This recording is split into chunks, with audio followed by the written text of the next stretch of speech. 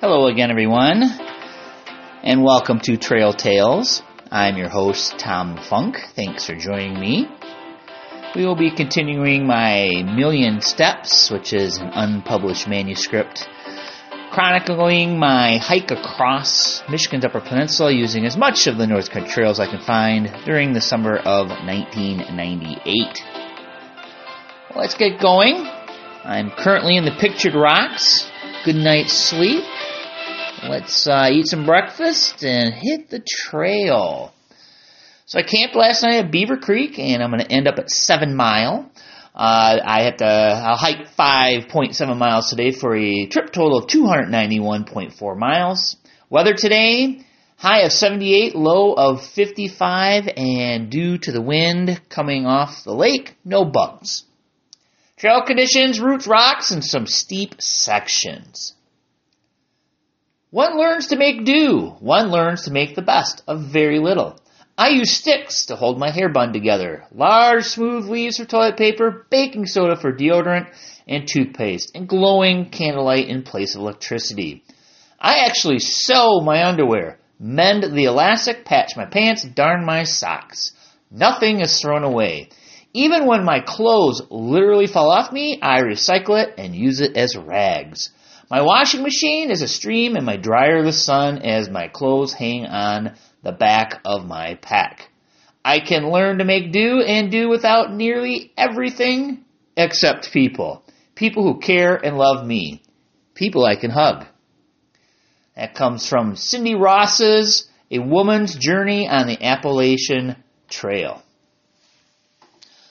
Well, since today's going to be a short hike, I decided to sleep in. My night was considerably warmer for a couple of reasons. For one, it was 15 degrees warmer than the night before. And two, I put every stitch of clothing on. Fleece, t-shirt, long sleeve shirt over long underwear on my torso, long underwear pants, and rain pants on my bottom.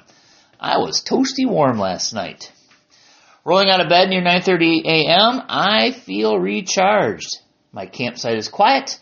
The beatnik and his teens are still sleeping. All the other sites are empty with the exception of one family who are about ready to move on. I hang out for a while, read my book on Copernicus, and air out my laundry that had not completely dried last night. About noon is when I decided to leave camp and head a paltry 5.5 miles to 7 Mile. By this point in the day, it had become a little hazy and the wind was out of the south, driving small biting flies called sable flies out of the woods and to the beach. They are immune to DEET or any type of bug spray, and the best defense is to wear clothes, which seem to work well. Just beginning my walk, some overmotivated hikers come into camp and declare their territory. They give me that "you lazy bastard" look after I said hi to them. So much for being courteous. Although there are bugs, they're not biting me. And the terrain, well, it's rather flat. And it is choked with small shrubs, mostly mountain ash. This looks like an area where you would take a bear by surprise if you come around a corner. My cup is clanging away, keeping the bears away from me. Snap! Whoosh! Ah, crap, my shoulder strap on my right side breaks. Trip is over, I say to myself, after seeing my load shift to my left, then off my shoulder to the ground. Examining the damage, the stitching holding a buckle to the shoulder pad itself became undone. This buckle attaches to a strap that comes up from the bottom part of my frame. I determine a quick sewing job is in order, and using some nylon thread and a needle, I get the job done. While I'm quietly stitching away, I can hear some rustling in the bushes from whence I came. Before I can muster up a whistle blow, the beatnik comes around the corner. Blocking the trail, my pack is setting on a blown-over tree. Oh, let me get out of your way, I say, finishing up my sew job. No, that's okay. We need to take a break, he says, slowly sinking into the duff, carrying that 75-pound pack full of canned goods. No, really, I'm moving on. I'm moving right now, I said, and I put my pack on my body, strap in, and hop over the deadfall.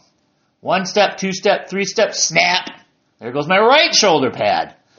And watch my load shift to the left, and it, too, crashed to the ground. Dude, you okay? Says the beatnik, peeking around the corner. Shit! I just repaired my left buckle, now my right one breaks, I say, imagining what are the odds of that happening. I take off my pack and I lug it onto the same downed tree. The beatnik and his group take a break while I stitch my patch back to health. I do so and decide to wrap both buckles with duct tape. Digging through my pack, I have an ample supply for a change, and I wrap the buckles securely to the padded strap and nylon. I also check my hip and pad that broke away back on the other side of Marquette. Seems like this happened a month ago. The stitching I had placed in the pad was very loose. In fact, my pad was noticeably sliding down my hip, shifting my pack weight in weird directions, making it not uncomfortable, but noticeable that there was a problem with my center of gravity. So, what does a red-blooded American do to fix it? Duct tape it. And I did, but this would only be a temporary solution. Standing there thinking about the food situation for the beatniks and his group, I do a little bit of math. They have 75 pounds of food for 5 people over 4 days. 75 pounds total divided by 5 people equals 5 pounds, so 25 pounds a day divided by 4 days. That's 6 pounds of food per person per day. That's way, way too much. Eating about 2 pounds a day for me, I feel that's probably too much as I constantly have food left over. I make it to 7 Mile in a little over 2 hours of walking. It's around 4:45 p.m. and I'm the only one in the campground, even though there's a tent pitched on the other pad about 200 feet away. Greeting my presence is 7 Mile Creek, which is rushing towards Lake Superior. It, too, seems to be late for something. What's the hurry? It's a stained tea color, and the water indicates there's a swamp upstream yielding tannic acid into the river. This is the same component that gives your tea its color. Thoughts are racing through my mind. It's cloudy, and I set my bivouac prepared for rain. I quickly cook my dinner of macaroni and cheese, clean up my mess, and sit on a log by a fire pit. I especially thought about that beatnik and his group, especially the 12-year-old strawberry blonde boy who brought every stitch of clothing he owned with him. No wonder why his pack weighed so much. It appeared that it may even weigh more than my 35-pound behemoth. This gets me to thinking, I wonder why people bring more than what they need backpacking. I've seen this over and over on my trip. Overpackers. Probably because they live their life with amenities they do not need, but what they want and lust for. They carry this attitude with them backpacking, not realizing that they have to carry all that stuff. It's not until reality strikes them deep, deep in the woods that they've made a mistake. If humans lived their lives like a true backpacker, the world would be a much better place to live. Think about it. Everything you bring with you, necessary or not, you have to carry. In real life, we buy gadgets and other unnecessary items and put them in cupboards, closets, attics, and garages. You do not have this luxury on the trail. Therefore, a backpacker should only bring what is needed, which is easier said than done. I can break this down into its basic elements of how we live our lives and how it would be treated if you approach it with a backpacking attitude. As for clothing, I carry 2 pairs of underwear, 3 pairs of socks, 2 pairs of quick-drying nylon pants, 2 shirts made of the same fabric, a cotton t-shirt, long underwear top and bottom, a fleece coat, Gore-Tex rain pants, and a Gore-Tex windbreaker. As I read this list, I realize that is way too much. I by no means have an expansive wardrobe at home, as many will attest. I keep a couple outfits reserved for formal functions, so not to wear them out prematurely. I know some people that buy an outfit, wear it once or twice, then put it in their closet. How wasteful. If I did this on the trail, I'd be naked by now, and nobody wants to see that. For traveling, simply put, the basic form of travel is by foot. Get out of your car and walk, for crying out loud, if you have the opportunity. The reason we have so many roads is that most of us are too darn lazy to hoof it. Sad fact that 98% of all visitors to national parks do not venture more than 500 feet from the pavement provided for their vehicles. We are a society that we want everything brought to us as close as possible without getting out of our cars. Maybe that is why we are so obese as a nation. We don't get out and walk enough. At Pictured Rocks, there are approximately 10,000 backcountry backpackers, and those are a fraction of the 250,000 or so total visiting the park in a year. That's 2.5% of all visitors venture away from their cars for more than one day. That, to me, is a sad state of affairs. For housing, most backpackers will bring a tent. I have a tarp, and I gave up the sleeping bag halfway through. And I really never needed a tent. Properly constructed, a tarp with a ground cloth is all you need to stay relatively dry. I also take up a minimal amount of space in any campground with my bivouac. I take up about 10% of the space for housing my equipment and myself than your average camper. I also practice leave no trace. I make no trenches, I build no fires outside of a ring, or leave trash wherever I camp. I work with nature, not against it. I utilize the majestic white pines for cover. I plant myself near low shrubs to cut down on the wind. Think of all the houses built in the area where a bulldozer goes in, clears out a perfectly good forest, and replaces it with sod, a cheaply made house, and a few twigs a realtor calls trees. Instead of incorporating the house into the existing forest, working with nature, developers tend to take out everything and replace it with a neat and orderly house and lawn, which is working against nature. No wonder why their electric bills are so high in the summer. The trees that provide natural air conditioning are gone, allowing the new, poorly insulated house to bake in the sun. That, my fellow humans, is not a leave no trace attitude. It's the lack of a land ethic that motivates people to do this. So for sanitation, I have to properly dispose of my waste in order not to pollute the local environment. This includes trash and body waste. Trash is easy to dispose. What little trash I produce, I carry with me in a small baggie. The less you waste, the less you carry. And as for body waste, I have to keep that at least 200 feet from water and trails, so not to pollute them. Solid body waste is put into what we call a cat hole, which is about 4 to 6 inches deep, and we cover it not to leave a sign that we were there. Now are you grossed out? Well, ask yourself where your body waste goes after you flush. And the answer is not away. Is it a septic tank or a sewer? And if it's a sewer, where does it go? Do you know where your local wastewater treatment plant is? After treating the sewage, into what body of water does it go into? Did you know that's what happens with your waste? It gets treated and goes into usually a nearby river. When you're backpacking, you have to be very aware of where your waste goes as not to pollute the water. Speaking of water, we humans, especially in the Great Lakes states, take this for granted. Surrounded by 20% of the world's freshwater supply, we do not realize how fortunate we really are. However, making sure it is potable or drinkable involves extreme scrutiny on my part to evaluate every precious drop, for without water, I would die in a matter of days. I must first identify a body of water having the potential of providing me this necessary liquid. Be it a swamp, a stream, Lake Superior, every drop must pass through a filter to remove any microorganisms that can make me sick, especially Giardia, which is also known as beaver fever. Once water passes through my filter, I carry stored water wherever I go. A pint of water weighs a pound, and I have up to 16 pints on me at any one time. When I come to a body of water, I evaluate it for its drinkability. Is it moving fast or slow? Fast rivers generally are cleaner than slow-moving streams because it is constantly flushing itself of sediments and organisms. Is it clear, tea-colored, cloudy? Clear and tea-colored water usually tastes fine and is safe to drink. Swampy, muddy, or cloudy water will clog my filter, making it useless.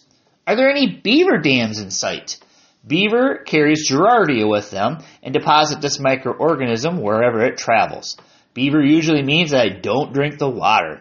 A simple test to see if a stream is free of pollution is looking for insect larvae that cannot tolerate even the smallest amounts of pollution. So I'll turn over rocks and I look for caddisflies, dragonflies, stoneflies, and mayfly larvae. The presence of these organisms means the water is free and clear of most pollutants, especially those that eat up oxygen. I go through this process every single time I borrow water from the earth.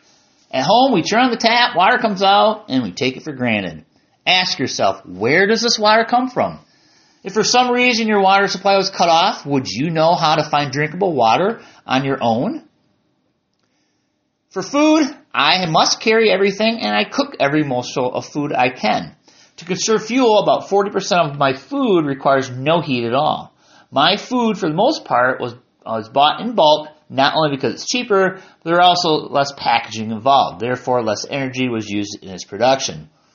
Taking my bulk items, I broke all my foodstuffs down and put it in resealable plastic baggies. Even the baggies I use over and over until they disintegrate. And I do so by putting duct tape around their edges. Finding nutritious bulk food in Battle Creek, well, it was quite challenging when I was preparing for this trip. At the local Meijer, All but 6 of the 100 bins of food, bulk food that is, were candy. No wonder so many people in Battle Creek are obese. And look in your cupboard.